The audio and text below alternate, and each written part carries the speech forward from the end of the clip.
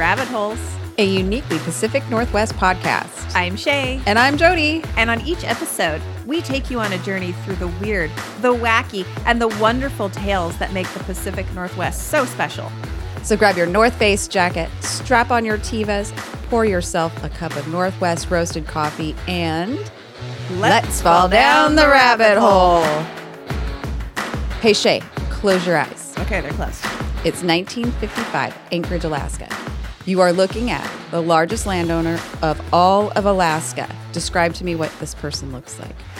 Probably a big, beefy, bearded man. No, you are incorrect. What? The largest landowner in the 1950s Alaska was Zula Swanson. She was an African-American woman with a past most would have predicted to result in a life of poverty and despair, and we wouldn't even be talking about her today. But not Zula Swanson. So in honor of Black History Month and Women's History Month, let's dive down this rabbit hole on a really driven woman who didn't know she was supposed to fail. All right, I'm excited. Let's do it. Zula Swanson became an enterprising business owner and real estate developer, but started by much simpler means. Swanson was born in Jackson Gap, Alabama in 1981, where her and her family lived on a cotton plantation. Unfortunately, little was known about her childhood except for that she was eager to leave it behind. The living conditions were very harsh under Jim Crow laws, and the lack of opportunities for African Americans were real. So she moved to Portland, Oregon in 1918 at the age of 27, where she worked as a dressmaker. Did she move with her family, or did she move all by herself? Wow. All by herself. What was her family like? Is there anything about what kind of class they were? No, there's nothing really written about her as her young childhood, except for where she was born and that her family lived on a cotton plantation. This is post-Civil War, so they were not slaves, but they were still working the plantation. Okay. And she would have grown up there as a child, probably working as well. Okay. And so she was eager to leave for other opportunities. And she did. She went to Portland, Oregon in 1918 at 27 years old and became a dressmaker. If you followed our other episodes, dressmakers often, or seamstresses often were pseudonyms for prostitutes. And I don't think she was doing that at the time. She was she does get married to a chauffeur and mechanic. However, that marriage is short-lived. So she was not married for very long, but she is married during this time while she's a dressmaker. After her divorce, she now is in her early 30s. She's single. It's 1920s Oregon. They're barely coming out of the Wild West phase. The first rail line was completed in Oregon in 1869. So up until 1869, it was wagons, horses, and feet that got you to Oregon. Now, Zula does arrive by train, but it's still a pretty Wild West situation in Portland at that time. So it was rough, and she's there by herself. And now she's in her 30s and single again. So what does she do? She found herself completely financially distraught, so she starts prostituting. And she becomes a prostitute in Oregon and Washington during the 1920s. But she's smart about it. And she has saved every single penny. She's forward thinking. She knows someday that she doesn't want to do this forever, obviously, Sure. and you really can't. That's a time-limited profession. So by the end of the decade, she narrowly escapes a drunk driving charge that involved the death of a woman, while at the same time her associate is jailed for bootlegging. Full disclosure on this, I have not been able to find any reports of her arrests, her drunk driving incident, anyone dying, or bootlegging. The newspapers, there's nothing in any of our old newspapers. There's nothing in any public records as far as arrests or anything. But this is widely reported in any reporting of Zula Swanson anywhere. Okay. This is what's reported of her. So we're going with unverified by newspaper accounts, but it's the tale that's told, and Sure. we'll get to that as well because that's pretty much the story of Zula's. The tale that's told. So that's what's widely reported for her. And so what she does in that instance is she flees Oregon, where she was arrested at that time, and she heads to Anchorage, Alaska. It's 1929, Anchorage, Alaska, and she wants to start anew. Was there railway linking Oregon and Alaska, or would this have been, do you have any idea of how she got there? I am not sure how she traveled there. Okay. That's coming up in the explanation of Alaska right now, what she was arriving to. Okay. It's 1929. And here she is single again. She's African American. She's almost 40 at this time. And she's headed to Anchorage, Alaska, where the population is 2,736, and 80% of that is men. Oh, boy. Yeah.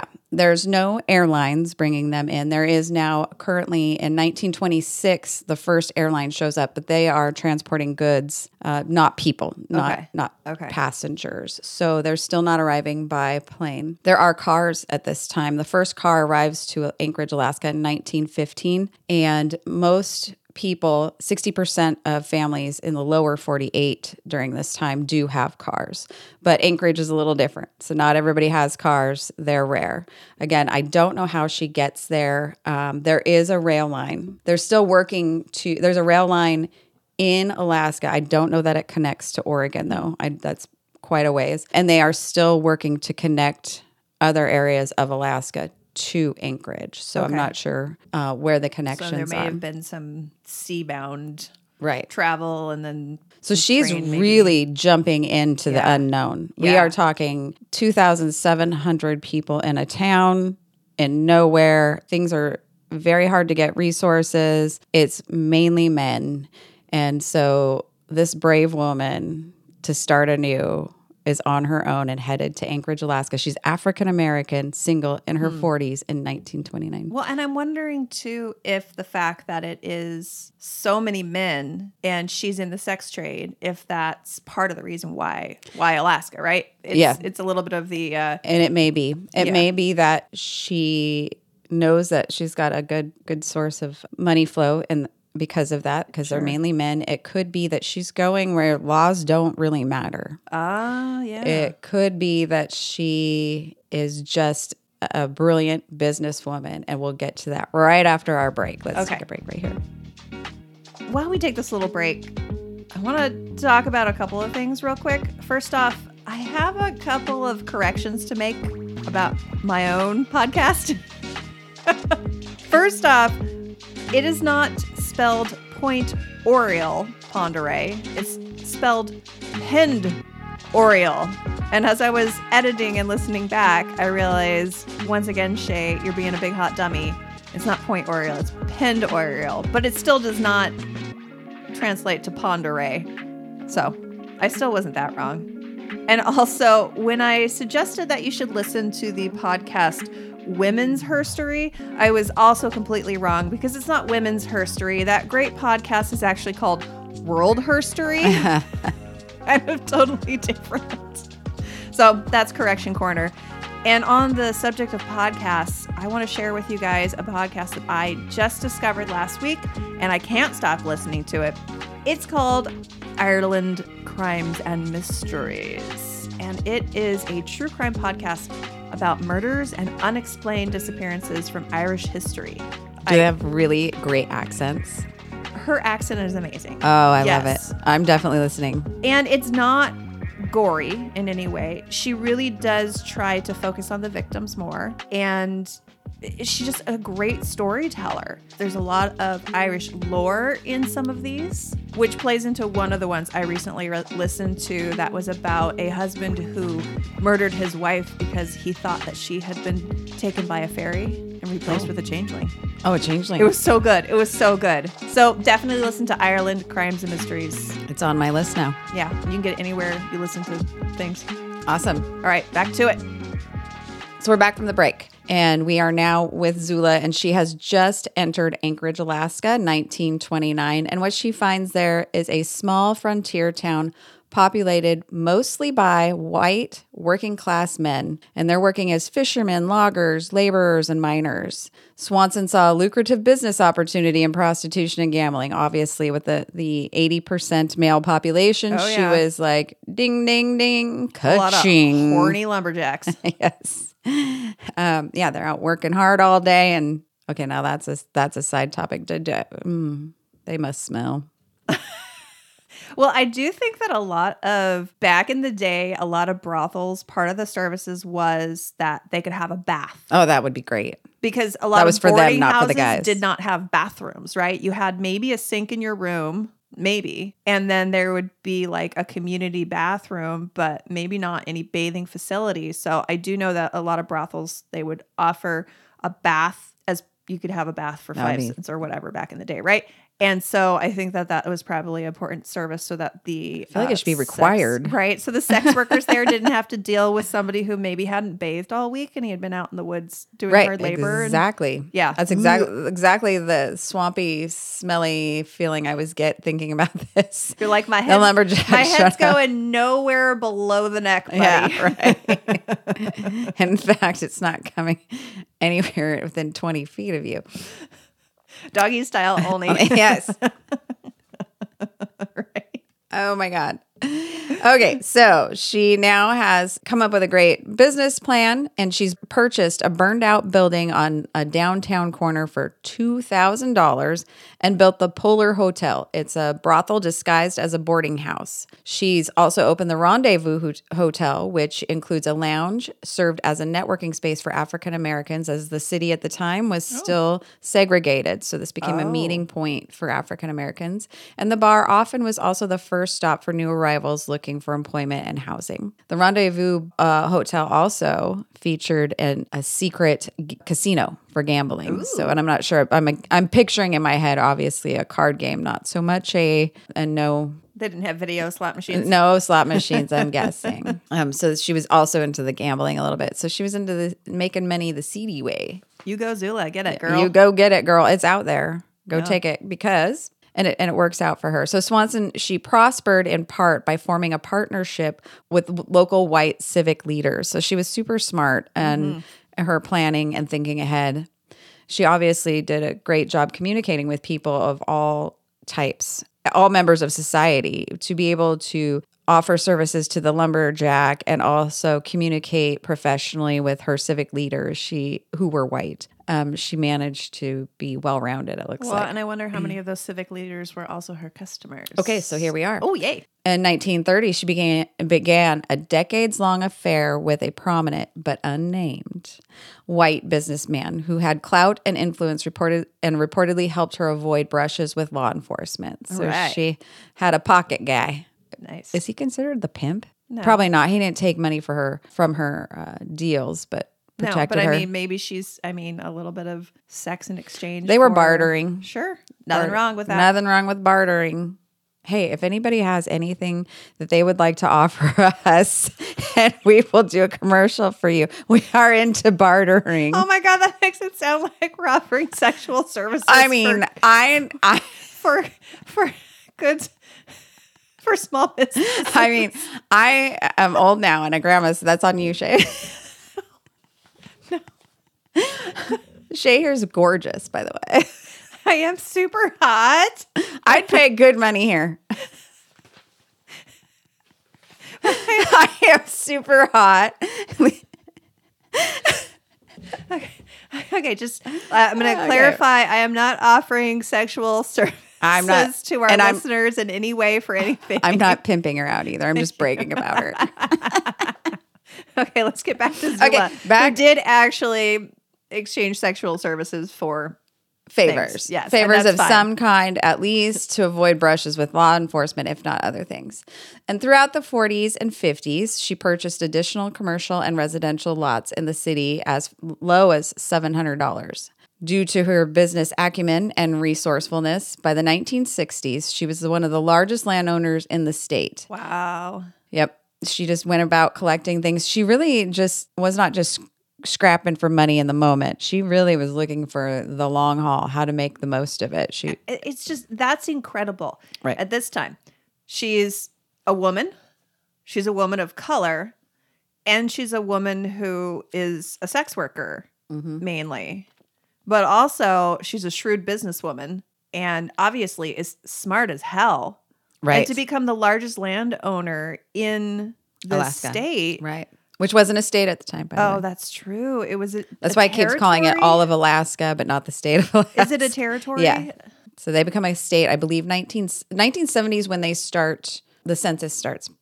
Census Bureau is monitoring their population. Mm-hmm. Is when the Census Bureau. So I had to go back to get their population statistics, and it was not with the U.S. Census Bureau. Oh my gosh. See, because we were not monitoring at that time. When she was in 1929, 1950s, they do not start monitoring till 1970. Okay, that's crazy. I didn't realize that it was that recent. I know. I mean, I thought that about as recent as I am almost. I know. I mean, if it happened before I was born, did it matter? Right. Well, it's just ancient history then, for sure. Are you calling me old? Well, I mean, I'm older than you, and I agree with this assessment. Okay.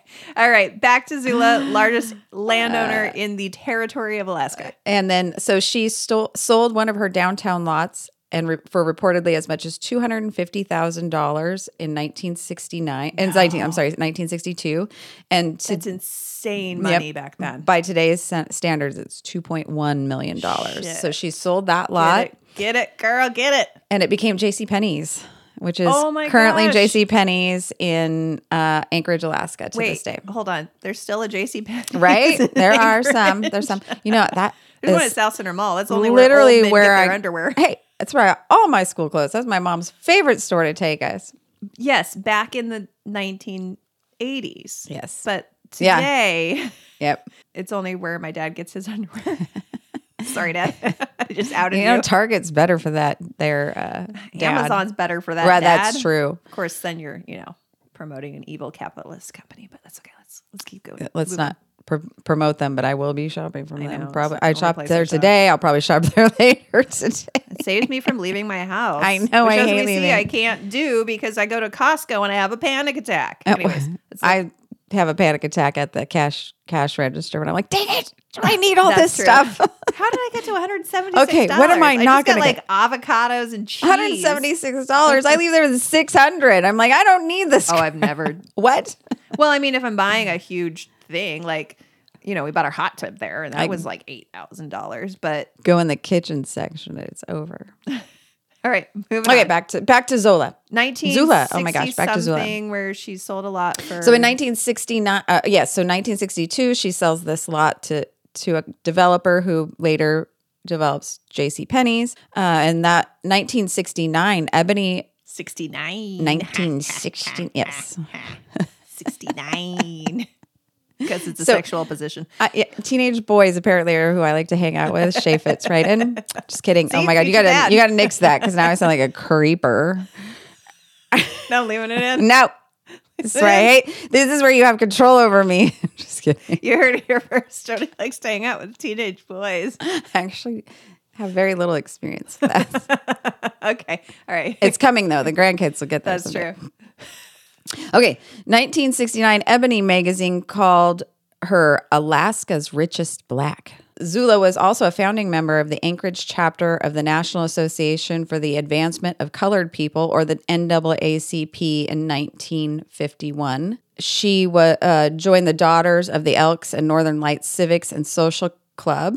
And so she was very, very involved in her community and with other business people in the area. And I imagine mostly businessmen. There can't be too many business women, although there are photos that are going to be included in our social media postings about this. So you'll see pictures of her where she is with a group of leaders, and not all of them are white and not all of them are men. Wow. She's older at this point, very much older. Sure.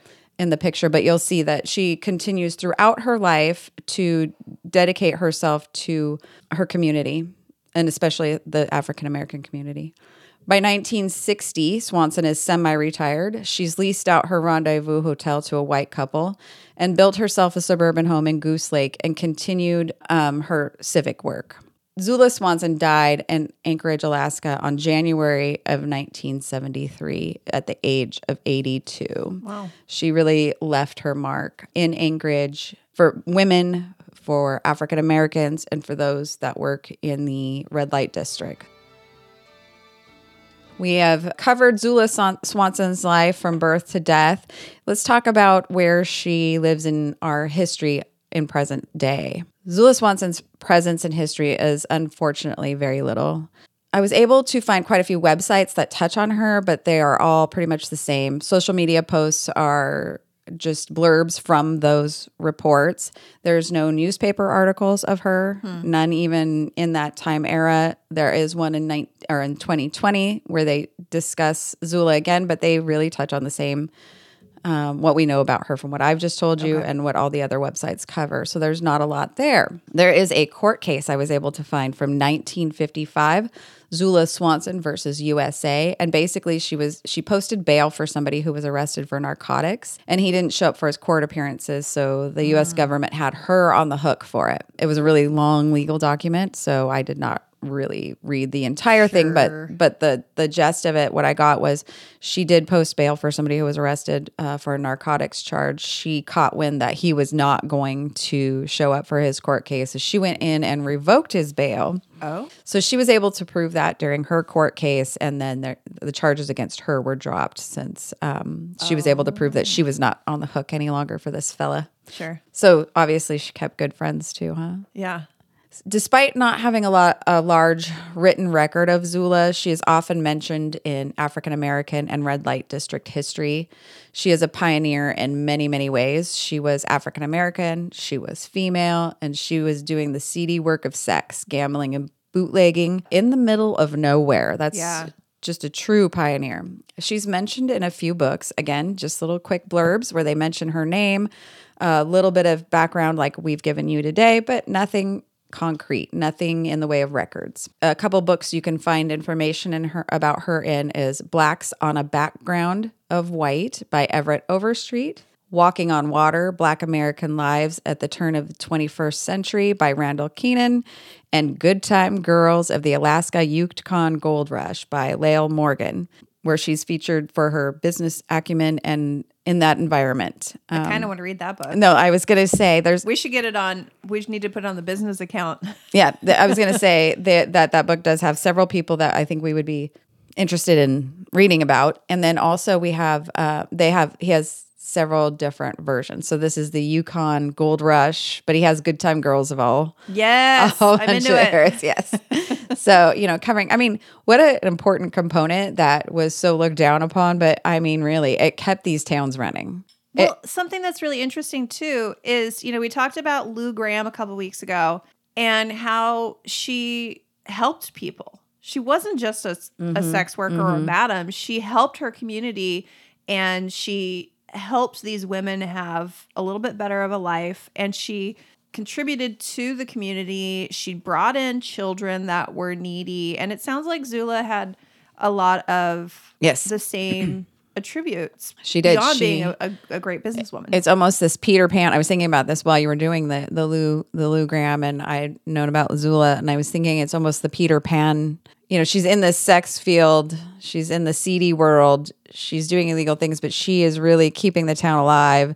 She's supporting a lot of people who couldn't really support themselves. She's in the community making a better city for Anchorage. Sure. She's building a better place for women to be. She's building a better place for African Americans to be. She's building a safer place to be a sex worker. Mm-hmm. She's taking that money and she's putting it back to the good. You think more a Robin Hood? More Robin Hood. That's Peter what Pan. I meant. Yes. Oh my good I was not God. Connecting Peter Pan. I was like, wait, what? Yeah. The guy in the green suit. Yeah, the guy in the green tights. Wasn't it Carrie Elwes and Men in Tights? We're men in tights. Okay. Sorry, I can't believe I mixed up my fairy tales. Okay. So those are the books she was found in. And then she's mentioned in a few newspaper articles at the time. They're not about her, but she's not the main character, but she's mentioned as someone who was there in the area at the time and doing business, or she did business with the main character of a story, but really not mentioned as the main character. Sure. There is also a whole YouTube video about her, but basically it's just all this read aloud. So. Okay. Between all the sites. Now, I am sharing multiple resources that I went to, but again, I was just pulling little bits from each of them. They're all very much the same. I was not the only person who noted the lack of information, actual factual information that you can find on Zula. There was a student, Emily Hall, at the University of Anchorage, who wrote her thesis on Zula. I was able to find her initial work, and the whole thesis is about the fact that there is very little information on Zula. She's essentially disappeared from history, but I was able to learn one extra bit of information from her brief thesis proposal. I haven't even seen the official thesis. I don't think it's done yet because the proposal was May of 2023. Oh, these things they take years. Yes, years. Yeah. So it's probably not finished. But one thing to note from there that I did find there that I did not find anywhere else is that Zula's house that she had built in Goose Lake burned to the ground in 1977. Oh. So 4 years after she died, it burnt to the ground.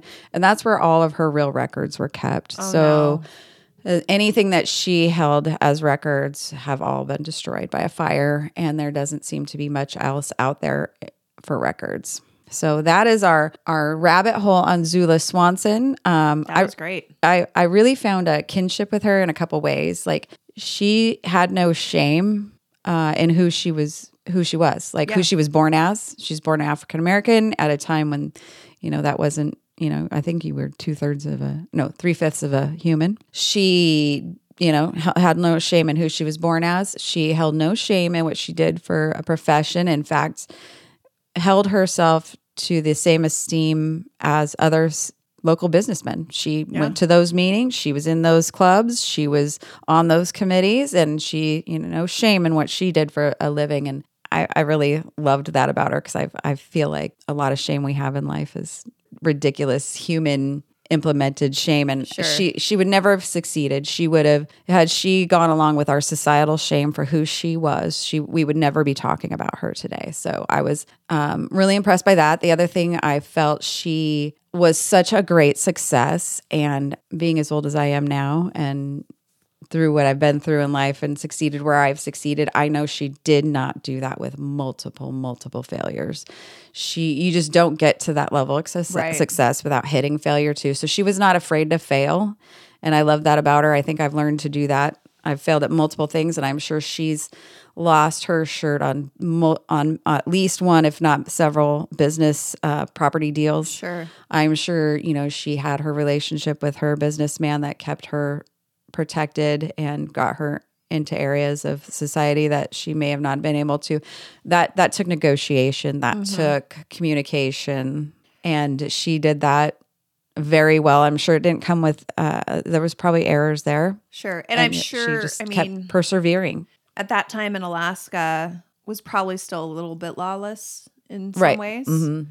And being a woman of color, I wouldn't be surprised if she had been assaulted more than once. Right. And that's what I was thinking. Still managed to rise above that and didn't let herself be a victim. She kept persevering. 100%. She kept surviving. Now, that's just me speculating. Of course, we don't have any actual verification of that. Right. Nothing about that. It really is sad, because there's these great people in history, these women in history, that their stories are lost to time because at the time they weren't deemed important enough to have a history. Whereas we know everything about all the bearded white men that founded Seattle.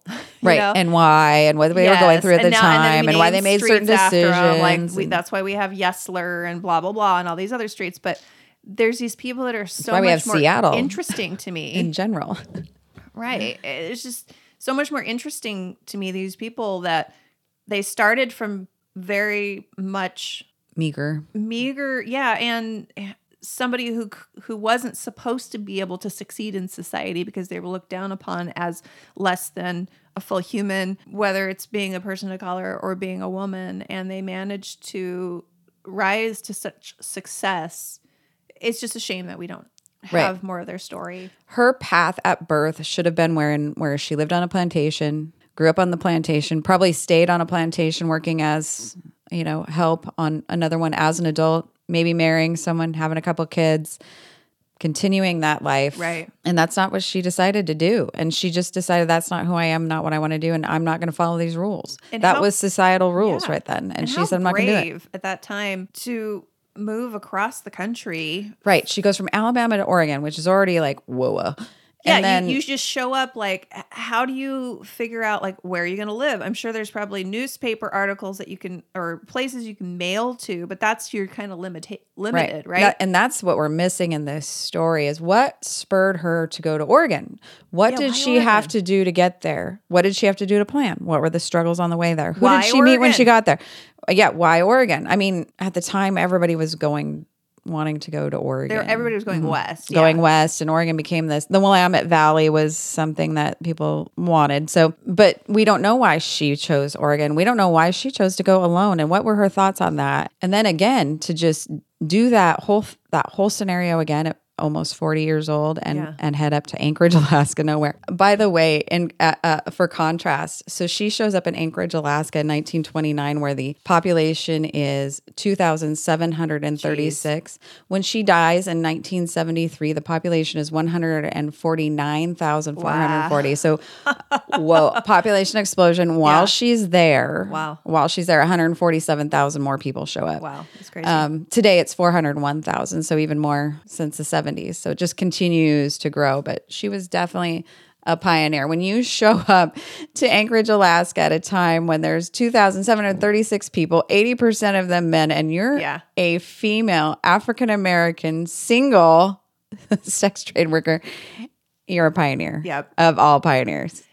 You know, it's interesting, though. Places like Alaska still are a popular place to move to for the sex trade because there still is a lot of people in the fishing industry up there, and they'll work for like 6 months solid, and then they'll get off of their fishing boat or whatever. And, you know, you've been on a boat with a bunch of other fishy smelling dudes for 6 months. I don't blame them for wanting a little action or fishy smelling girl. A little fish. Gross, Jody. I promise. If she smells like fish, she needs to have a little boric acid suppository. I'll take care of that. I promised myself I was going to behave this episode. I've been so poorly behaved. It's an episode about a sex worker. We can't keep it straight-laced. But I was listening. I have a podcast that I like to listen to, and I can't remember the name of it. Oh, it's called Sex with Strangers. It's really interesting. They talk to people in different sex trades and people in different sexual communities all over. And one of the ones he did was sex workers in, is it North Dakota where the Falcons are? Where they're doing all the mining, all the coal mining and stuff like that. Yeah, I think it is North Dakota. Yeah, and that's one of the hottest places for sex workers to go. They can go there and they can make, in 6 months, $100,000. Okay, so this summer. We're not going to go. Then we can do this full time. We can do this full. All we need to do is get our husbands to be okay with us being sex workers for 6 months, and we'll be set. If we tell them the dollar amount, do you think? I still because then your husband would be like, then I have to go kill yes, this many people. This is a fact. This would never pass muster with my husband. Sorry. We're going to have to keep it secret. No, I'm kidding. I just can't imagine having to pretend that much for that long. Right? I think your doggy style version was the best. You can just go whatever. I mean, you could look at your phone while you're doing it. Just occasionally make some noises. Oh yeah, give it to me, Big Daddy. No. Put the sounds on your phone. Then just play a recording of somebody else having sex. I'm learning with all because I have so many pokers in the fire, as Keith would say. So many pokers. I'm learning how to maximize my time efforts. So yeah, you could totally I know pre-record your responses. I could be doing other things, like I could be emailing people on my phone while those sounds are going. Doing business on your phone while he's doing business. He's doing his business. I'm doing my business. Works for everybody. Oh my God, here we go.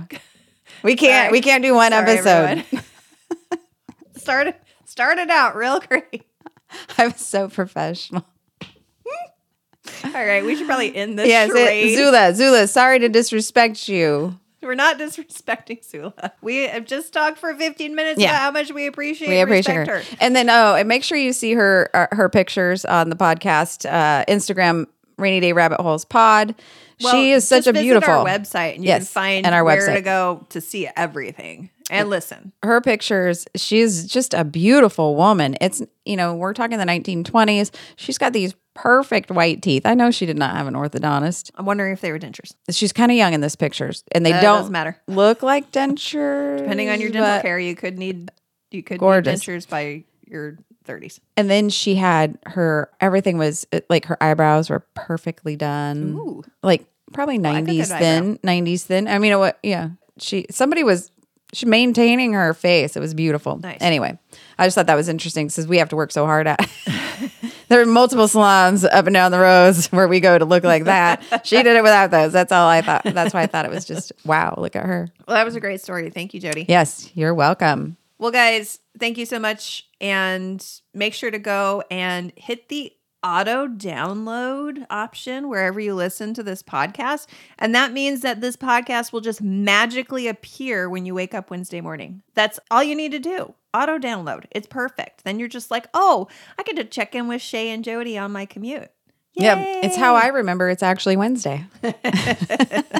And you can head to our website, rainydayrabbitholes.com. If you have any ideas for a story, if you have a great story about the Pacific Northwest that you want us to share on the podcast, or that you just want to share with us, maybe you had a murder in your family. Maybe you were a pen pal with a serial killer. I don't know. Maybe you know of another amazing madam of Pacific Northwest history that we need to talk about. So you can email us through the website, or you can email me directly at Shay, SHEA, at rainydayrabbitholes.com. Jody's email, for some reason, isn't working right now. We got to figure that out. And look, next month, we will have a Patreon, and we're going to have some fun stuff for that. So just keep tuned. All right. I'm so excited. All right, guys. Well, we'll see you next time, and see you down the rabbit hole.